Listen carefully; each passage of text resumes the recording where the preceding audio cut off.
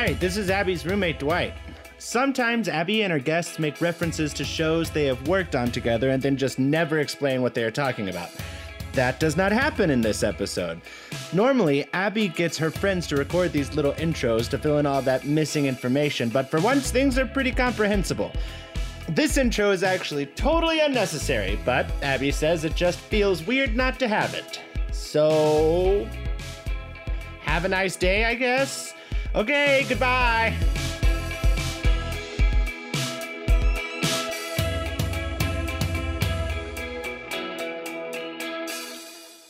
Hi, and welcome to Asheville's Dramatic Breakdown. I'm your host, Abby Alman. For the past 7 years or so, I've been working as a lighting designer in the big, vibrant, complicated theater scene of my hometown in Asheville, North Carolina.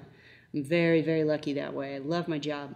In my line of work, I meet a ton of fascinating people who generate art. They're like the pipeline through which art enters the world, and I'm so interested in that process.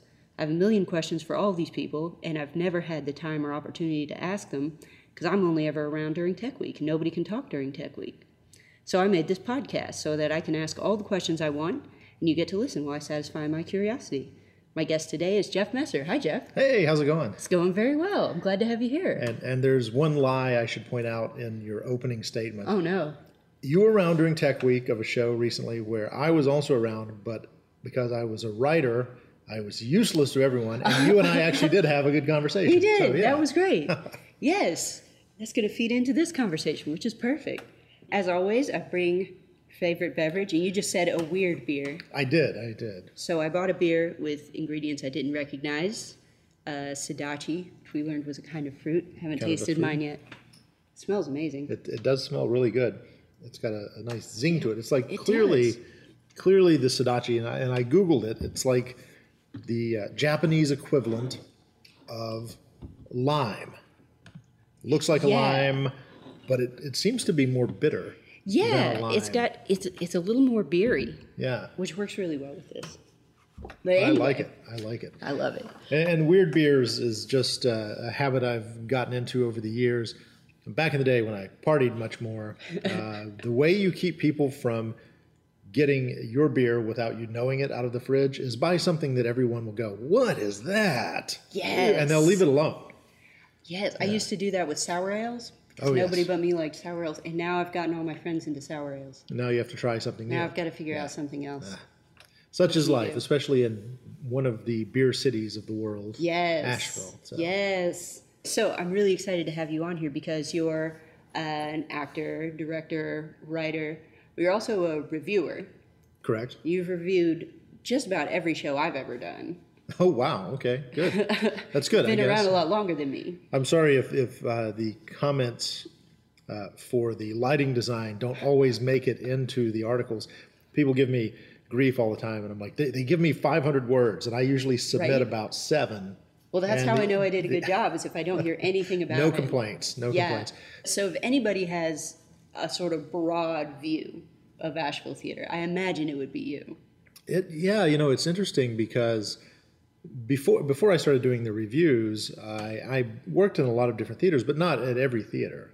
Mm-hmm. And I sort of backdoored my way into the reviews when I had my own radio show back in starting in 2013. Mm-hmm. And every week we would have members of the Mountain Express come on Wednesdays to talk about the new issue of the Mountain Express. Reporters and people who had articles in the paper that week. And it was a regular feature on my radio show every Wednesday afternoon. And at some point during the conversation, walking them out at the end of the hour and chatting with them, I got to know a couple of the reporters really well, David Forbes and Jake Frankel. I said to them both, I was like, why doesn't the Express do theater reviews anymore? And they said, well, I'm not really sure, but we'll ask. We'll kind of ask and see. And they had just shied away from it in recent years at that point because I don't think they had anyone expressing an interest necessarily in doing theater reviews. And the next time I talked to them, they mentioned it to me, and they said, well, there just hasn't been anybody step forward and show interest in it. And it doesn't pay that great. And so they were trying to discourage me a little bit. And I said, well, look, I think it's important that we cover theater. And tell the editor, Allie Marshall, I said, tell her I'll do it, and I don't even care if I get paid. I just want to help support the theater. And I had been bringing a lot of theater talk onto my radio show and really trying to draw a bigger focus on the arts, the cultural arts of Asheville, as well as the politics and the beer, of course. Sure. But, a couple of months of kind of going back and forth, and then they were like, yes, absolutely, we'll have you review. And the first thing they said was, we don't have room in print to run the reviews. And also, well, our print deadline at that point, their print deadline was 10 days out from the issue of the paper. And if a show was running 2 or 3 weekends, you were getting a review right before you closed.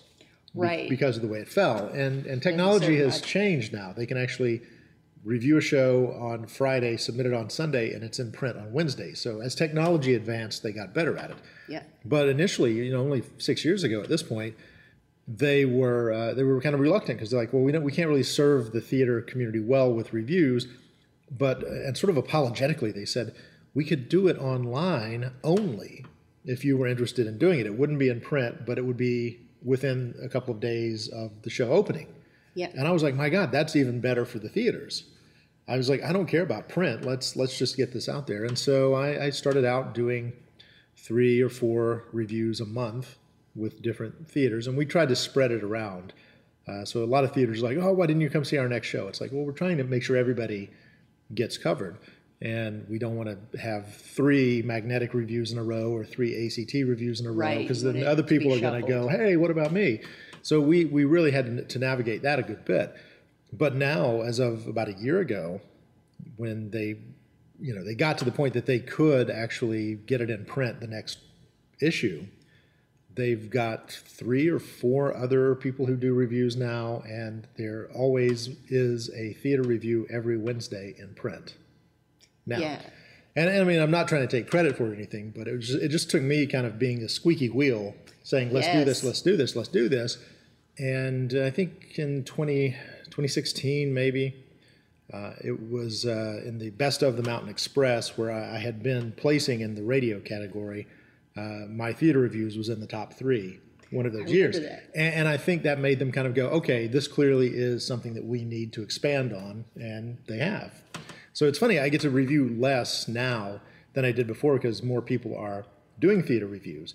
But also, since leaving radio, I've been doing more theater myself. And so I'm trying to navigate this narrow passage of, I don't want there to seem to be conflict of interest with me as a participant in the theater community. And so I tend to now work with a lot of different theater companies, which came to pass because as I was reviewing their shows and interviewing them on my radio show, I got to be friends with everybody. And as soon as my radio show ended about a year ago, I was besieged with people from all these different theaters going, hey, come and do something with us, come and do something with us. And so, it paid off in that regard. Absolutely. But to get back to your original point, yes, whatever that was, long-winded. I used to talk on live radio for 3 hours a day, so I can go and go and go. It's like the Energizer Bunny.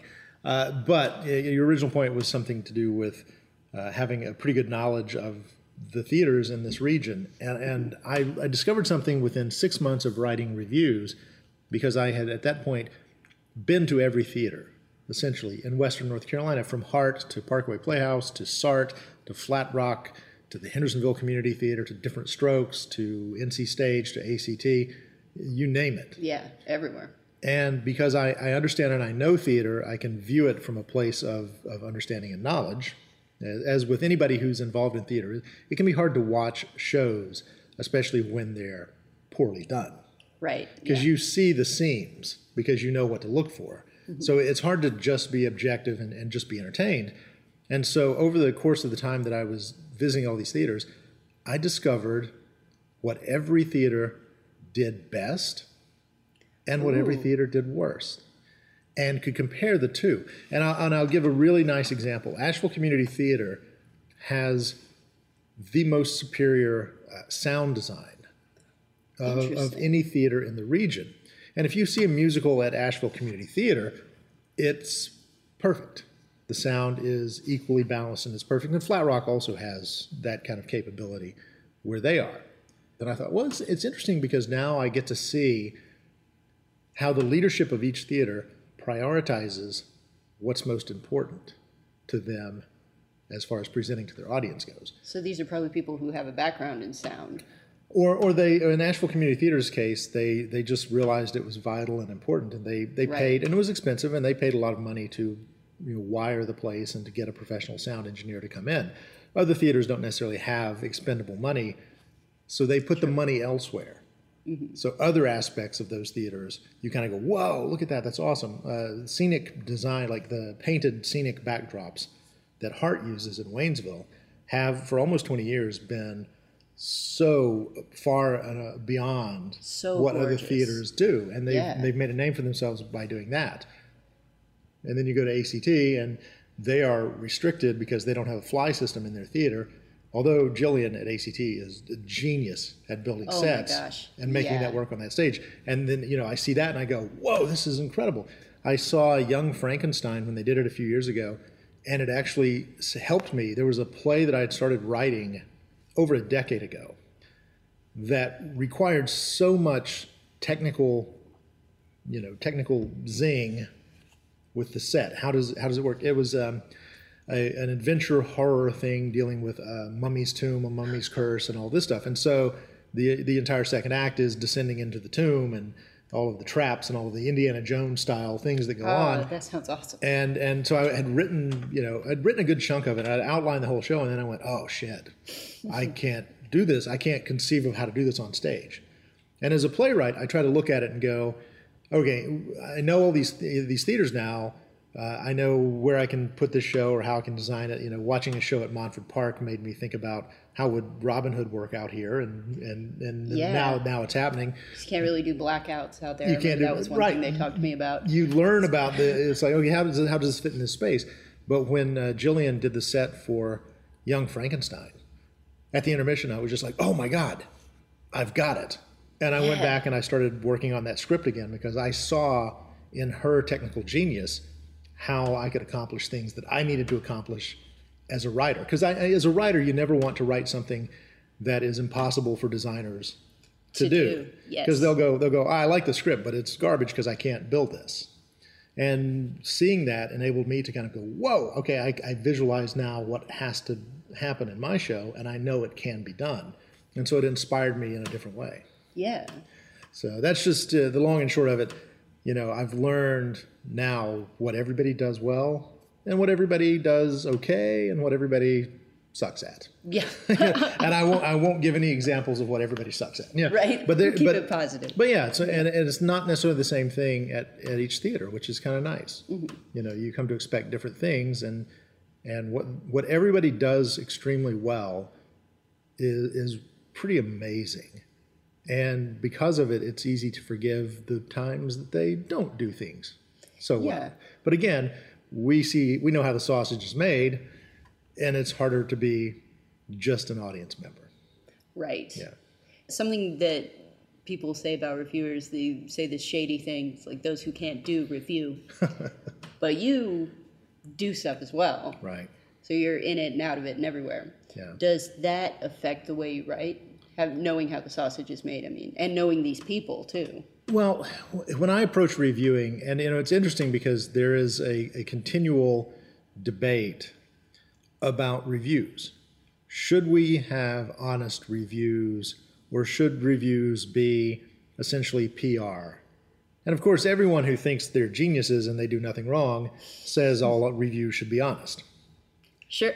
And then when they get a review that is honest and thoughtful and legit, they tend to bristle. So it becomes a little bit of a problem. And I've run into that a few times because I feel as though there's an integrity for a reviewer to, again, point out what the theater does well.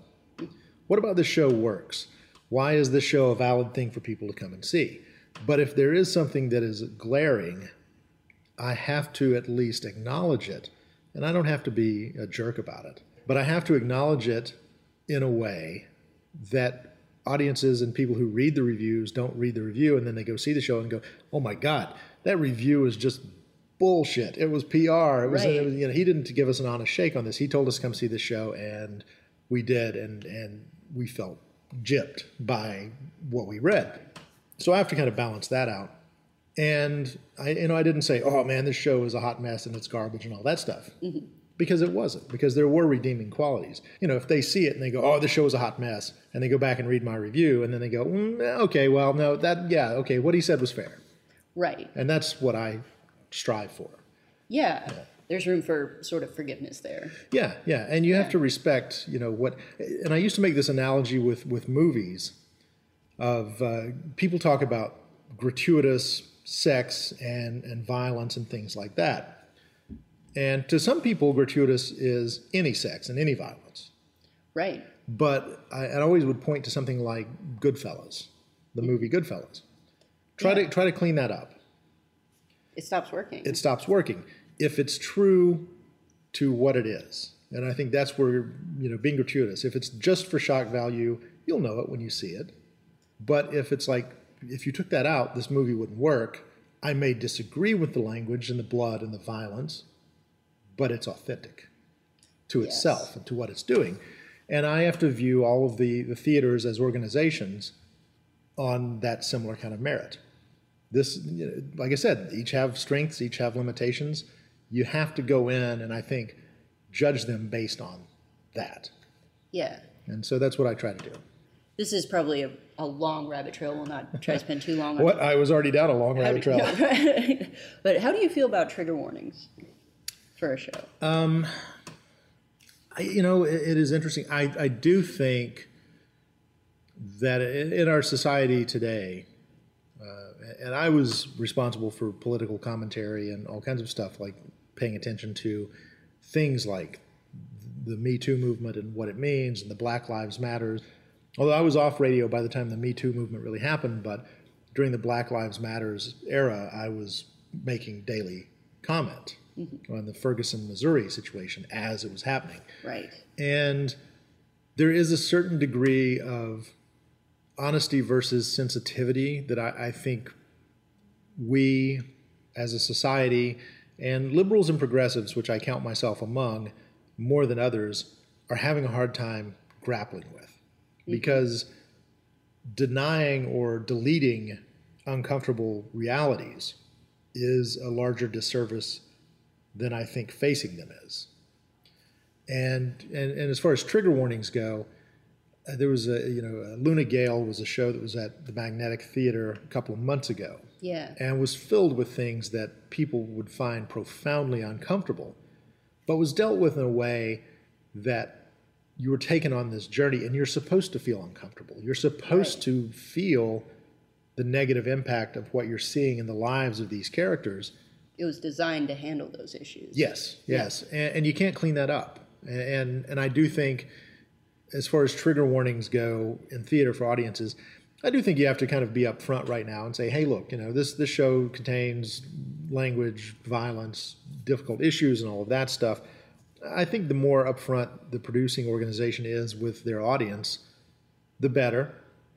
But I also think that the producing organization can't design its way around trying not to offend certain members of the audience.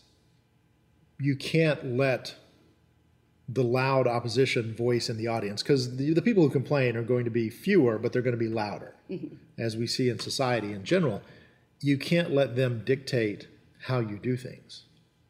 Yeah. You can't let them be the ones who just help you decide, well, we can't produce another show like that. Or, oh, next time we have to put out these big, massive warnings and we have to apologize because we're showing something that's uncomfortable and whatever is going on there. And so I think it's up to the management to just be very frank and say, this show contains this, this, and this. Sensitive members of the audience should be aware of these things, but we're not going to apologize for having done it. I feel like trigger warnings actually can give you a certain amount of freedom. Yes. Because you've said before the show, look out. It's that disclaimer. And now we're rolling. It's so funny. I did a show years ago at a theater, and occasionally, theaters, community theaters especially, will poll the audience. Pick a play out of 20 plays that you would like to see on next season, because keeping that pulse of the audience is so important. And with this instance, the theater solicited some of us who were the talent at the theater, give us some ideas of some plays because we need to create a list to give to the audience. Right. And I suggested One Flew Over the Cuckoo's Nest because it was, at the time, I was in my late 20s, and it was a role that I really wanted to play. And I suggested it, and it was on the list. And of course, the audience saw it and went, that was an Academy Award winning movie when I was younger, and therefore I'm checking that box. And they selected the show. And then the folks at the theater read the script and realized, oh my God, the F word is in this script, and we have never uttered the F word on this stage. We're very worried that the audience will respond negatively to this. It was in a kind of a smaller community. And it was too late. The overwhelming audience pick had been made, and they had, and again, even the producers, I think, had thought, oh, I remember the movie, yeah, this. And then they read the play, and it was like, well, the play is a little different from it's more like the book than the movie as a play. Yeah. And there was a little bit of kind of sweating it out. And of course, I auditioned, I got cast, and at the first rehearsal, I was like, I'm not changing that line. I'm going to say it as written because they picked it. Right. It was written that way for a reason. Yeah, it was written that way, and the audience said it was okay to do this play. And so the producer went out for his curtain speech and said, because you picked it by audience popular demand, like he couched it in so many ways that threw the blame right back at them. And it was successful. It was hugely successful. And, sometimes you have to outwit your audience's complaints. And that was one of those examples where it's like, I'm going to be upfront with you. You guys picked this. Right. Yeah, if anybody's to blame, it's you. And at the end, none of them could complain. Yeah, nobody could say anything. Yeah. And I remember of Mice and Men was a similar situation, not with an F-bomb, but with a GD, a lot of GDs in that play. And I played George in that production. And it was like, no, I'm not going to change those either.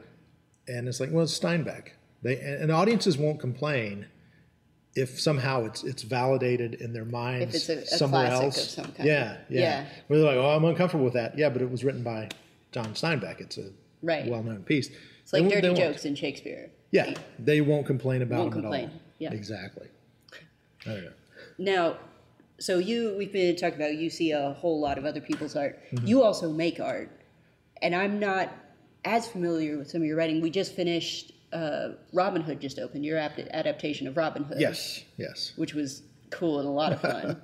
And is doing incredibly well. Like, it's insane how well it's been received. I mean, it's always well received because it has that classic, everybody knows it, and it's family friendly. But yeah, it has broken all kinds of box office and attendance records in Montford Park Players' 6, 7, 8 years of existence.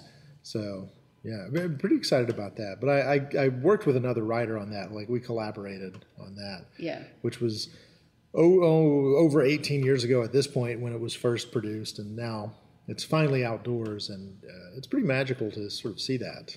And watching the show, it kind of seems like it comes from this place of fun and enthusiasm. Sure.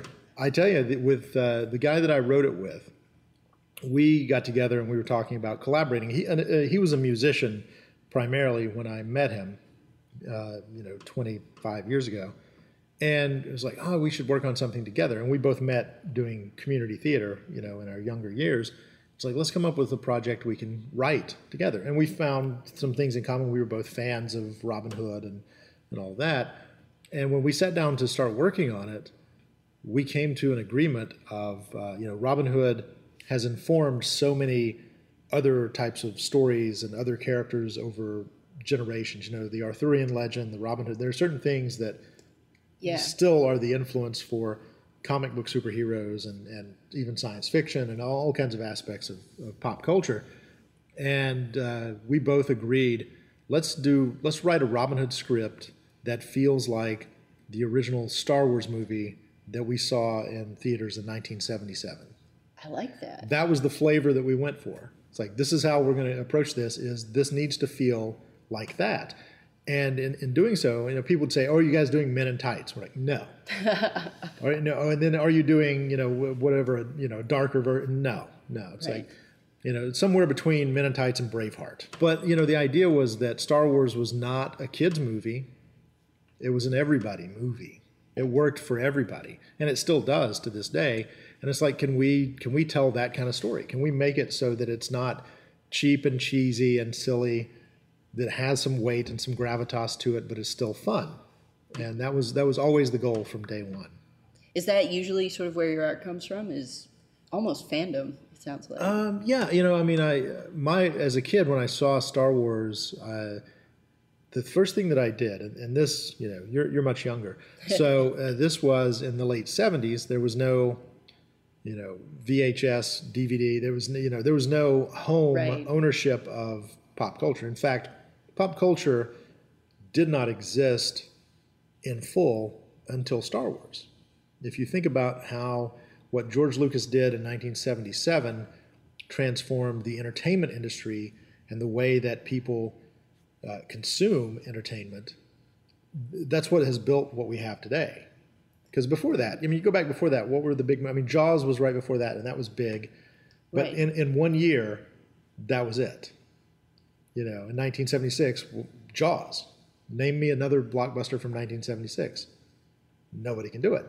And now, name me movies from 2018 that were blockbusters. Oh, yeah. So, you just list. And so it changed. Star Wars changed the complete way that entertainment was presented. And I was a kid, I was 7 years old at the time, and to be under the influence of that was a seductive thing. But after the movie was over, I was so inspired. I was so, 7, you get enthusiastic about things easily. I went home and I spent about a week writing down from memory my adaptation of Star Wars, complete with illustrations at the bottom of every page. And it's like 30 notebook paper pages, one-sided, not even front and back. It's like, I don't know why I chose to do it that way. Not environmentally friendly, I know. But I adapted Star Wars so that I could have it. And it was such a quirky, weird thing to have done. And I still, to this day, have that copy. Suddenly I was feeling this awakening creatively. I tapped into something that I couldn't really quantify as a 7-year-old. But from that point forward, everything that I saw that inspired me, I tried to find ways to collect it and to keep it, and so that made me want to be a writer, and that made me want to be a storyteller, because I suddenly realized it's valid to be able to think outside of the social constructs that I was born into. And in middle school, I got into the drama club and got to perform on stage and so forth, and it just kind of built from there. I liked what you said there about thinking outside of the social constructs you were born into, because you don't notice them at first. No, it's just the status quo. Yeah, you kind of have to have somebody reach in and pull you out of it before you even know the water you're swimming in. Right. I also watched, apparently, as a kid, at my grandmother's house, I watched all of the morning TV game shows that were on.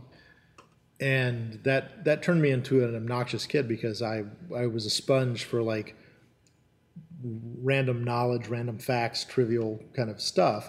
And I would mimic things that I saw on television. So even though I was born in Western North Carolina in the 1970s, I was the only member of my family that didn't have a local dialect. Because of TV? Because of TV. Almost exclusively because of TV. Because I would see things that were funny, and I would mimic them. And early on as a kid, I got into the TV show MASH, which became the other thing that inspired me creatively. Between Alan Alda as a performer, doing what he was doing on that show, and being so funny and so kind of up to the point of being edgy without crossing over the edge, I would mimic his delivery and some of the jokes, and I would memorize some of the dialogue and some of the repartee from that show, because I would watch it every afternoon. And it's the first time I really sort of discovered the writer as a creative person. Larry Gelbart, who wrote and developed a lot of the early episodes of MASH, became one of my favorites, because his jokes were always so on it. There's one episode in season 2 of MASH that every line in the show is either a setup or a punchline. And it's weird because it took me years before I recognized that. I was like, oh my God, this is a writer at the top of his form going, I'm going to tell a story in which every line is either the setup or the punchline. And it was like boom, boom, boom, boom, boom. And the whole 23, 24 minutes of that episode, everything that falls, and it is genius front to back. That's amazing. And just sort of picking up on that, like without any form of proper education, being able to suss that out myself and go, that's what he's doing. It informed when I wanted to write. And when I started writing things of my own, I would, and early on, of course, I would like rewrite and steal bits that I saw in movies or TV or so forth, because I'm like, oh my God, that's so funny. And later, I think it helped me develop my own way of coming up with things on, but yeah, early on, you steal a lot. Absolutely. Art is theft, somebody said. Yes, art is theft. So you're very much a sort of sponge and then remix and then add your own spin on it. It's or funny. Flavor to it. It's funny too, because there are a lot of people that I meet who are writers that I can't get along with. Really? Because there's the stereotype of the writer is that every word is precious. Yeah. And I'm not one of those guys. I'm like, I'm going to write it, and I put a lot of value and a lot of thought into what I write. But if, and it's great working in theater, because if you're working on a new show in theater and you've got a cast and somebody is trying to get off book and they paraphrase one of your lines just to, get through it, and it's not that they're trying to destroy the integrity of or anything, but they just say it in a different way. Remember, I've seen a lot of writers who will then just be apoplectic. Oh my God, you're destroying my art. And instead, I'll perk up and go, that was a better way of saying that. Or because he said it that way, I can rewrite the next 3 or 4 lines to reflect what I just got from this actor. Oh, I like that. And create a completely different tone because it's better. In the moment, it's better. Mm-hmm. And I'm one of those people that as a writer, I believe in collaboration. And because I'm an actor and a director and I do other things too, I understand the necessity for flexibility in that development process. But I'm always, and with Robin Hood, some of the actors would come up and say, in some of these scenes, can I improv a line here and there in some of the fight scenes and so forth. And they were shocked when I would be like, yeah, just go for it. It's like, we got to fill those moments, and it's got to be authentic. And that was the only note I gave them. I said, just don't go too far, and just make sure that it's authentic to the moment. And don't try to write a new punchline or write a new line that is going to get you a laugh because of somebody else's line getting a laugh. It's like, don't go crazy, because there's, that can happen. It's like, oh, this line over here got such a great laugh, and I just thought of a zinger that will get a second laugh that I'll get. It's like, yeah, no, run that by me first. Right. Don't be that creative, but it's like, it's a living, breathing don't thing. Don't distract from the show. Right. Right. And I had that happen too. I had a show in Charleston about 10 years ago that was a major experiment for me as a writer. It was called This War is Live, and it was about the invasion of Iraq and embedded journalists. Oh, wow. And I chose to put a documentary filmmaker in as an embed with one of these groups, and it's all fiction, but it's based around what really happened. And the idea of the play was written so that sometimes the audience is watching the action on the stage, and sometimes they're seeing the film file footage with the actors that are on stage. Cool. So there was a film element mixed with the live element. So when the cameraman was shooting something, you would see, the real footage that clearly wasn't shot on a stage. Yeah. That was shot somewhere on a location. And working on that, I didn't, as a writer, I just let it go, and another director did it, and I showed up for, dress rehearsal, essentially, the first time I saw it. And there were some lines, and there was some crudity in it because it's war, and there's a lot of, and I thought, well, if I'm pissing off people anyway by criticizing the Iraq War, I should have, an encounter between the gay cameraman and one of the soldiers. So there's nudity of all varieties in the show. There's language, there's blood and gore, there's violence, there's all of this. I'm like, I'm just going to throw it all in there. While I've got them pissed off, I might as well just go for broke. And so I put all of that into the show. And I love that philosophy. Well, it was shocking too, watching the rehearsal and seeing actors taking their clothes off. And I felt so guilty at first. I was like, oh my God, I wrote it on a page and they're freaking doing it. Yeah. I felt like apologizing. I've put people in this situation now. But they were doing it.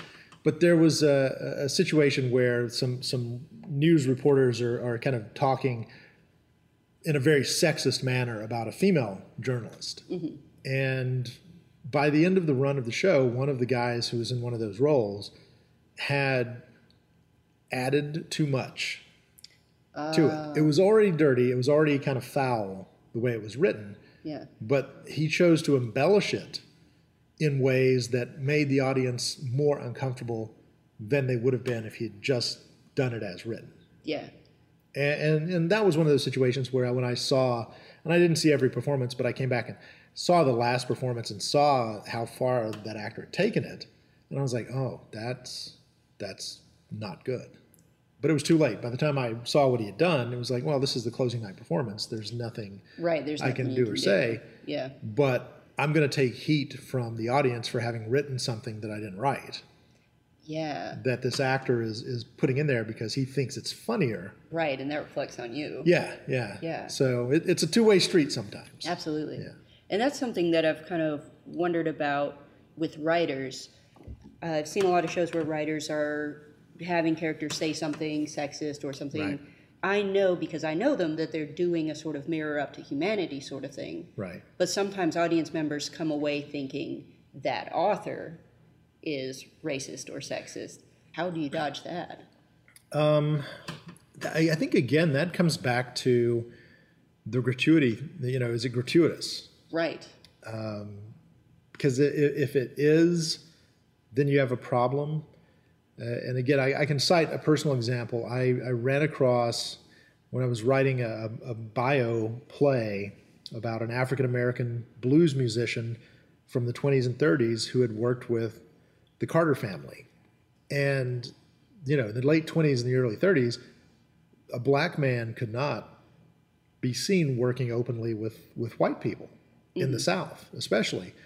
And his story was not found out until 1965, when one of the Carter family members in an interview properly credited him for having discovered all of these songs that they turned into hits. And so the show, and I had listened to these archival interview tapes that Mike Seeger had done with this black man in the 60s, a guy named Leslie Riddle, and listened to those stories. And as I was writing the play, I wrote, as much of it as possible in his own words, in his own voice, his own dialect. From those interviews. Right. Some of it verbatim, but I had to craft kind of the backstory, because he was telling this story 30 years after it had happened. Right. And I was going to tell it, from the beginning in a play form.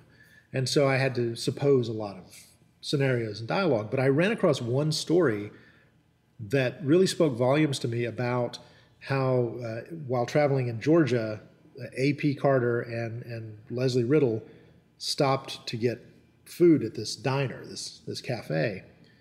And of course, the owner flat out refused to serve a black man and used the N-word. It was quoted as having used the N-word. And this was a print interview that I found where Leslie Riddle had recounted that, that he said, we don't serve, in here. Yeah.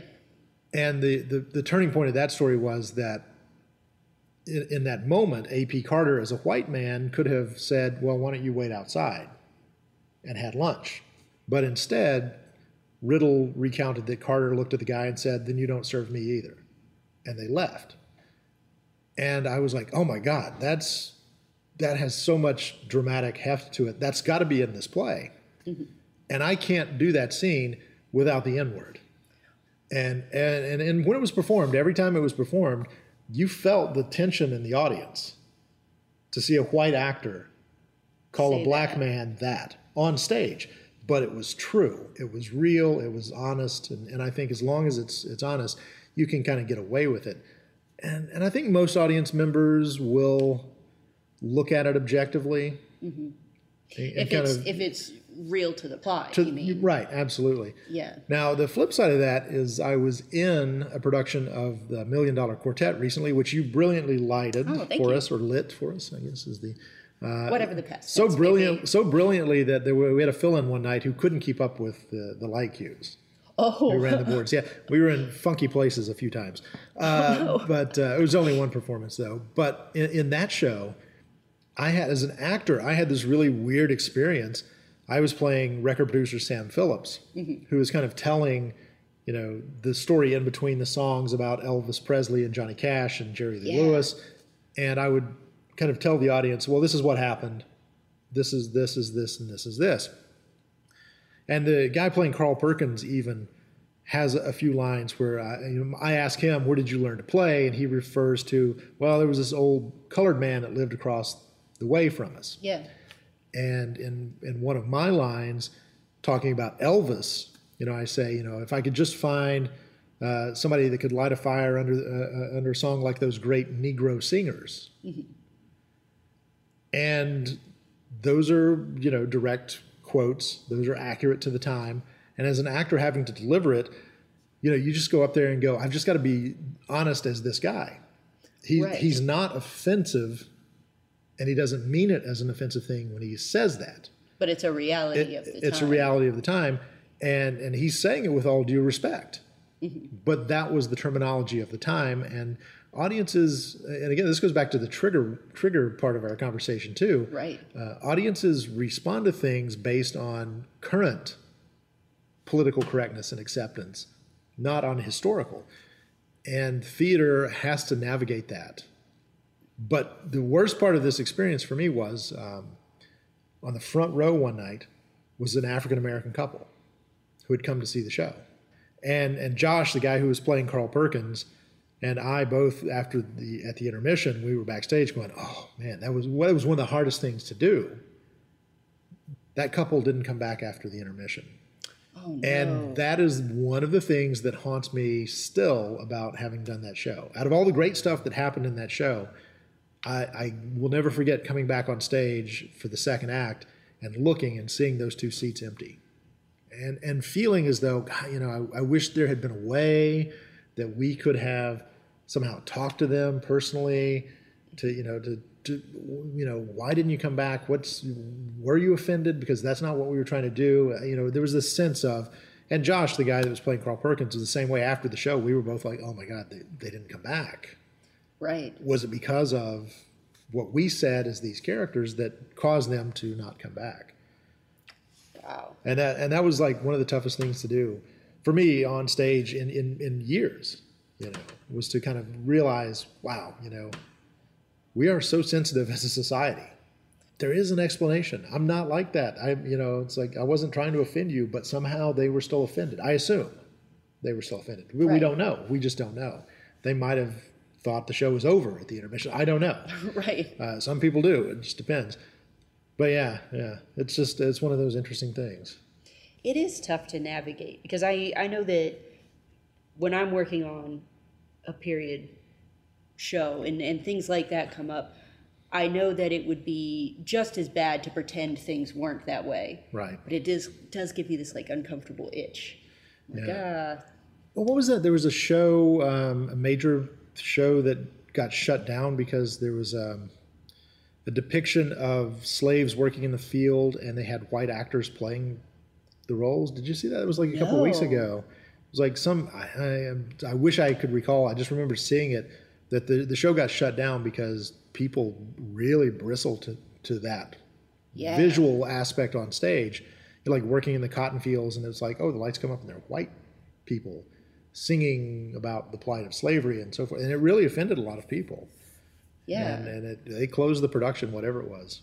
But there were so many things like that where do you draw that line?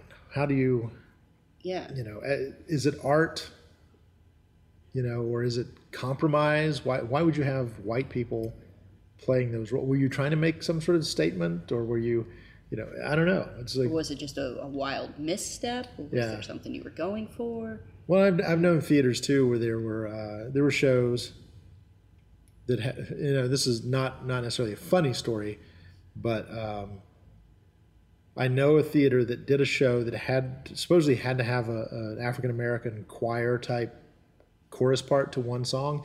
And look, they just did not have any African American people audition in that community. No, as hard as they tried. And so they had half a dozen white actors, very dimly lit. Oh no. almost off stage. You could just sort of see that there was somebody there and that they were singing, but you couldn't see them and you could just hear them. That's an interesting solution. Because they were so worried. They were just like, we can't just have the white people come out and sing as part of this, and we can't cut this because it's integral to the show. So they chose, and you would appreciate this as a lighting person, they chose to light it in a way that you couldn't tell. So those are the compromises you make for your art, I guess. I guess. Yeah, that's an interesting thing, too, from the perspective of a writer. You also do acting and directing. At some point we'll get to that. Yeah. But I love writers, and I love hearing about writers because it's as an actor and as a lighting designer and as whatever, you're interpreting what is handed to you. Right. But as a writer, you're where it comes from. You're creating it. Yeah. And that's interesting to me because I don't do that. Yeah, I mean, it's a weird mutant gene sort of thing, I think. I don't know. That sounds right. Yeah, I mean, it's funny because ideas they can come from anywhere. And I used to, in my 20s, write a lot about, my social life, sort of parodying my social life. Very much, I had a writing professor in college who was like, you're like a non-Jewish Woody Allen as far as your sensibilities go. Like that sort of self-effacing, like mocking your own deficiencies before other people can mock them, like dysfunction, relationships, and so forth. And so in my 20s, that's basically everything I wrote was kind of in that vein because that's what was fueling me. That's what's the most immediate in your life is whatever's going on. And if you can find a way to spin it into comedy or spin it into something interesting in storytelling sense, that's better and cheaper than therapy. So that's kind of what I did. And it was heavily fictionalized. Like I remember a guy, because when I was in college, I wrote several plays, and I had a friend of mine who was an actor, really great actor, and he was like, I want to try my hand at writing something. Can I bring you a few pages of something that I've got for a basis of a play, and let me know what you think. And he brought me this, it was 3 or 4 pages of a scene, a discussion between a man and his grandmother who was suffering from dementia and Alzheimer's and whatever. And he said, write notes, be sure, write notes, tell me what you think, anything, just mark up the pages and let me know what you think. And so I did. I went through and I looked at it, and I circled this, and I said, move this to here. It's like this doesn't seem to work here, and all this stuff. And I gave it back to him, and he kind of read it, and he looked at it, and he had this really kind of disappointed look about him. And I was like, what's wrong? And he goes, well, this is a true story. This is, I recorded a conversation I had with my grandmother. I want to write a play honoring and respecting her, and I'm trying to get her to remember details of her life. And he said, I'm kind of disappointed because this is real. This is really what happened. Word for word, this is really what happened. And it was so powerful for me, and I wanted to put it out there and share it with people. And my advice to him, and I was still in my 20s at this point, and only a few years older than this guy, but I had written plays, and my advice to him was kind of, the reality of it is that when you're writing a script, even if it's coming from a place that's true emotionally, you're writing something for entertainment purposes. And that's where the craft comes in. The real life transcripts do not a great play make. But what I had done to this thing was I had cut things that she had said and suggested, hey, this thing would fit better down here as a response to this question you asked, because it just the flow, like creating a flow. Right. And it really kind of floored him because it disintegrated the authenticity in his mind of what had happened. And I had presented him with, this is how you well craft an emotional reaction from the audience. It's like, this might be emotionally moving for you, but for an audience, they're going to be going, it's just whatever. It's like, so you've got to be able to draw that line between, the true emotion of whatever inspired you to write this versus cutting lines, changing things to suit an audience's desire to see something to be entertained. Come to think of it, there are things that actors do on stage that are not what normal people do, but somehow communicate the emotion better. So like if you watch Laurence Olivier being upset, normal people in the world don't make those faces right. or those noises when they're upset. But boy, you really feel it. Yeah. Like, it's a heightened reality. And it has to be a heightened reality. As well, you have to, within the space that you're playing, I did a production of the play Rabbit Hole about 10 years ago. It was made into a movie with, I want to say, Aaron Eckhart and Nicole Kidman, maybe 6 or 7 years ago. Sparking memory. But it's a real intimate play about parents coming to grips with their child having been killed by a hit-and-run driver. Pretty hardcore stuff. And I did it in a studio setting where the audience was 6 feet away from you at most. Right. And it was powerful. It was gripping. It was moving. And it was immediate because it was right there. You're in the room. You're right there. You could reach out and touch them. And as an actor, I could play it in a softer way. There are theaters who do it in 500-seat houses where I could never have made the same choices as an actor. Because people wouldn't even be able to see it. Suddenly you're playing to somebody who's 20 rows away, not 6 feet. And you have to be able to adjust to that as a performer. It's like, how do I fill this space and still seem authentic? And so it's like this out-of-body experience with actors. I always have difficulty with people who are just like, I'm so method, I'm so focused in, and it's like, you got to be aware of the audience too. It's not just about you. You can't just be up here living in the moment for your own, satisfaction. There's an entertainment component. Right. There's a communication component that's just different. Yeah, and from the way you would normally. And when I direct, I tell people, especially if it's comedy, let's say it's a 5-character show and it's a comedy. One of the first notes I tell them is, this play has 6 characters, and the 6th character is not going to show up until opening night and will be a different character every night of the run, because that's the audience. They're going to tell you what they think is funny. They're going to tell you how to play certain beats in this show, and you have to embrace that. I like that. You can't fight it because they'll stop investing in it. It's like they're going to find different things funny every night, and it will, if you are an adept actor in a comedy situation, it will change the way you deliver things. It's not going to change your performance. It's not going to change the show. It's not going to rewrite everything, but the way you respond will be different, and it's all based on the energy that's in the room with the audience at the time. And so I've been a believer of that forever. It's like you have to be ready for that. And when I work with actors, when I'm on stage, I'm already in that mode, waiting for what are they going to tell me? What is the audience telling me as an actor? Where do I go based on what they're giving me? And other actors that you're on stage with who are not prepared for that or able to do it and are trying to adhere very closely to what they were doing, struggle. Sure. Because it's like you're fighting a current. These people are here and they're giving you this, and it's like you've got to accept it. You've got to make that a part of what you're doing, and it is different every night. Yeah. Oh gosh, there are so many obstacles, or not obstacles, challenges that actors specifically experience that did not occur to me.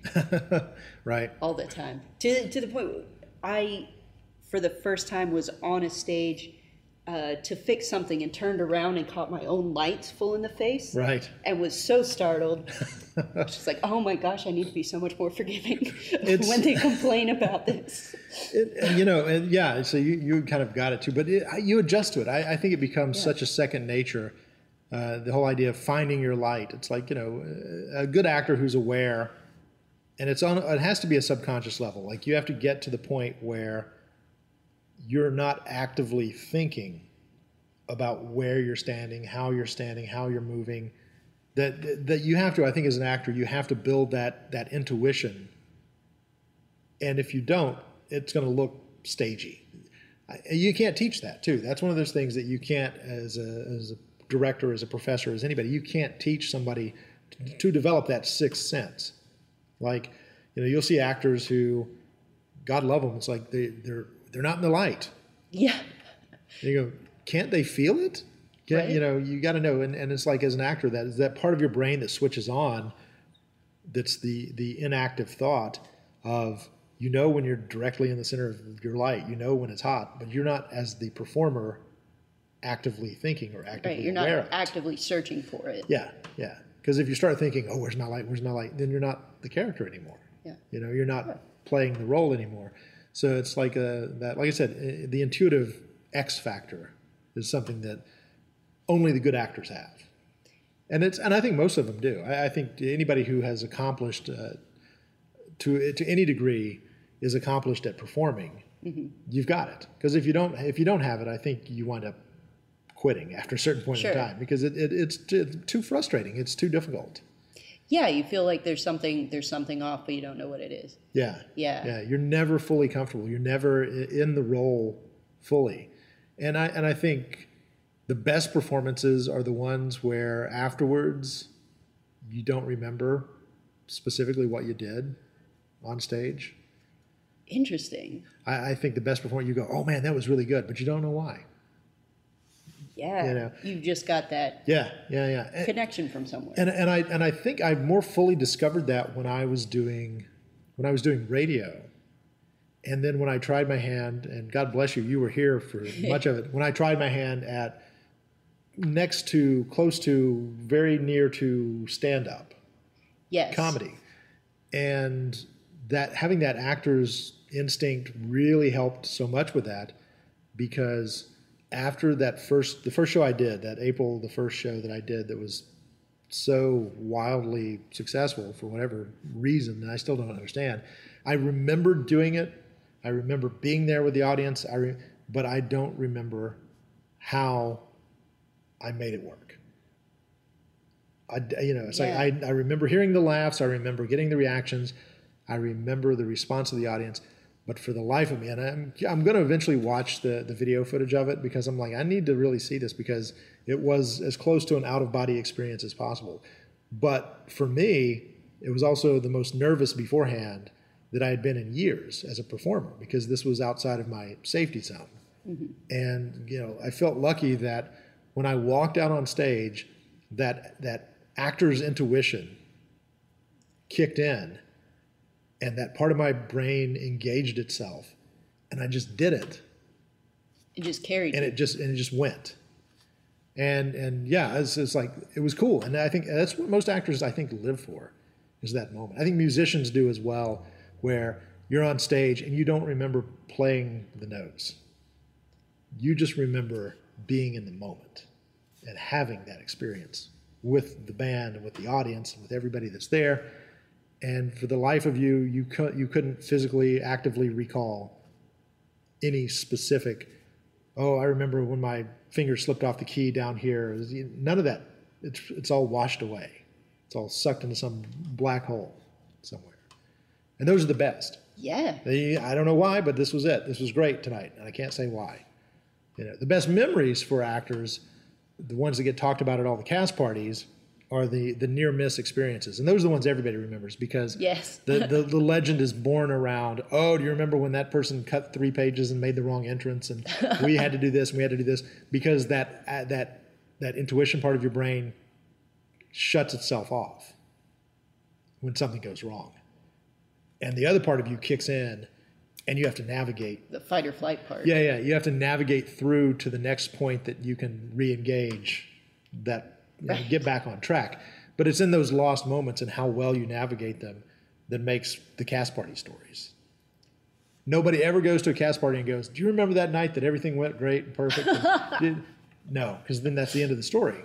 Right. Well, tonight's show was perfect. It was flawless. I'll buy another drink. And that's the end of it. But oh my God, can you believe what almost happened tonight? That's what everybody kind of remembers. Those are always so close to everybody's heart. I love those stories. But I think it's because of that intuition thing. And like I said, it when something happens, it knows when to shut off and get your regular brain involved again. Yeah. Into that fix-it mode. And I think that's why you remember those moments. It sounds like driving a car. It totally is. Yeah. Anything you do, it's that I mean, yeah, you have, I know we all have taken, drives for hours and then go, oh God, I don't remember Any of that. the past 30 miles. Yeah. But surely you do. It's not like you fell asleep. You were there. You were there. You were watching the road. You were driving and blinkers and, turns and all of that stuff. But it's such a part of that part of your brain. It's like, I got this, That's fantastic. Kick back and relax. I love these conversations because I had no idea that happens. Oh, it does. It does. That's so cool. And that's the addictive thing. I really honestly think that it's that drives people to do this, to be a part of this. Yeah. As an actor on stage. And I think as a director, you strive to get the actors to that point. And as a writer, you hope that what you've written will enable them to hit that moment. Yeah, to find that little nirvana that they're in. And when it all works well together, it's a pretty magical experience. That's awesome. Yeah. And again, I could just be completely wrong, and the next person you talk to will be like, "Oh, that's garbage. That's crap." There's no way. It's like, I'm always aware of every moment I'm on stage. Well, whatever. Good for you. Well, that's cool too. Yeah, whatever works, right? Well, we're just about out of time. Oh, God. We wasted so much time. Oh, I know. I love it. But I had an experience with you. Oh, God. One of your reviews that actually changed the way I do lighting. Oh, no. I'm sure you didn't even know. Is that why there's a large gun lying over there? Are you about to? No. That is what that's for. No. I wanted to tell you I hate you. No, I've only ever gotten. Most of the time, when lighting is mentioned in a review, it's like one sentence. It's like, and the lighting was good, something like that. And if you've done costuming the same way, props the same way, sometimes set lights. If you've done your job perfectly, you'll never get the credit you deserve. Yeah. Because they don't notice. Right. Yeah. But I did one show where it was Death of a Salesman. I got lazy with the backlighting. I had worked so hard on everything else. I had gotten tired, and I had gotten lazy with the backlighting, and I figured no one will notice. And you noticed. Oh, my gosh. And put it in your review, and you were kind enough not to say my name. Oh, no. In the review. You're like, that was really bad. It was really blinding. That was very frustrating. Oh, gosh. And I was like, ah! And read the review and immediately came back to the theater and fixed it. But after that show, I thought, okay, I got to work harder. I got to be cleaner, because if nobody else, Jeff is going to see it. Well, and I'm trying to remember now specifically, but that show was difficult because it was being performed in the Magnetic Theater. Right. And the limits of the staging were well beyond inches of their life as far as how the set was constructed. It was tight. It was next to impossible to pull that show off, and it did, and it was so exceptionally well done. I may have been stumbling for something to say to offset all the goodness, but no, it was a really good production. I don't remember specifically having pointed that out. Well, that's good, but I wanted to thank you for it. Oh, well, you're welcome, and I apologize. Because it really did help me clean up. And that kind of ties back to what we were talking about honesty in reviews and stuff like that. You say you want honesty, but then when you get it, it's a little upsetting. But it does help you improve. It helped me improve. Well, and as long as nobody takes it as malicious. Absolutely. Now, there are people who will say things intentionally. Right. To be destructive, but I'm trying to be constructive in anything that I say. And, I hope people out there always sort of realize that. And I've seen people kind of bristle before. And to your credit, you've been nothing but nice when I've been around. You're not like, oh, that asshole, I hate him. Well, I would have felt like it was malicious if it weren't 100% correct. Right. I went back and looked at him and was like, oh, no, I see everything he said. Well, I'm glad that I was accurate, but that was very helpful. Well, good. I'm glad that it was helpful too. I mean, to me, that's always my goal in all of this, is to elevate theater and to elevate all of the crafts people that are here that are doing it, all of the talent that are doing it, and in order to kind of keep elevating it, you sometimes have to do a reality check. Yes. On the you get too comfortable. Oh, totally, yeah. And that happens to everybody, and myself included. I can definitely think of times when it's easier to phone it in sometimes than it is to give it your all. Put in the effort. Yeah. And you have to kind of, to me, I walk away and have to remind myself. It's like, no, you got to get back on track. It's like you can't get too complacent. Yes. With this, because every show, everything you do is a new challenge. And even though, I mean, you're dealing with lights, and people are like, well, how many possible ways are there to turn a light, and how many, Sure, and the people who don't know don't understand the nuance that's there. And it's like I said before, if you do your job perfectly, nobody will ever mention it. Yeah. Because it's seamless, and it's like they never notice because it's perfect. Yeah. And you get to the point where you love that feeling. Yeah. Where you get out and you're like, didn't even see it. That was perfect. Well, I can say this. I was taking pictures all last week in the tech week of Robin Hood, and your lighting out there is amazing, and that's a whole new feat. Thank you. Is lighting that stage. There's the beginning of Act 2. I took several pictures, and people were like, "Oh my God, look at that! That looks so fantastic." Yeah, it's pretty amazing. And even though the lighting is only visible for half the show because it's outdoors, it's still there. I can tell people that you've lit the whole show. Oh, absolutely. And those lights are up. The sun could go out at any moment, That's right. and my lights will be ready. How long would it take if the sun did go out before we would all die? We could finish the show, maybe. We can finish the show. Yeah. We can get to the end of it. Yeah. Sure. Maybe. I don't know. Maybe. I would like to think that there's, the ability to, if it happened in the middle of a show, for the actors to go, let's just finish. This is the last thing we'll ever do. I'm 100% sure that that's what people would try to do. Yeah. Oh, just absolutely. finish the show. I knew of an actress, great older lady actress, who passed away 10, 12 years ago at this point, and she was like 80 some odd years old. Mm-hmm. She would not stop performing. She collapsed during the intermission of a show and was wheeled out through the audience to a standing ovation by the 911 emergency people. The stage manager finished the performance, for her on stage in the book, and she died a couple of days later in the hospital. The last thing she did was got a standing ovation as they hauled her out of the theater in the middle of a performance. And I'm like, you know what? That's the way. That is a great way to go, frankly. That's fantastic. I'm like, if only. Right? And she probably asked them as they were checking her out backstage, she was like, can you give me another hour?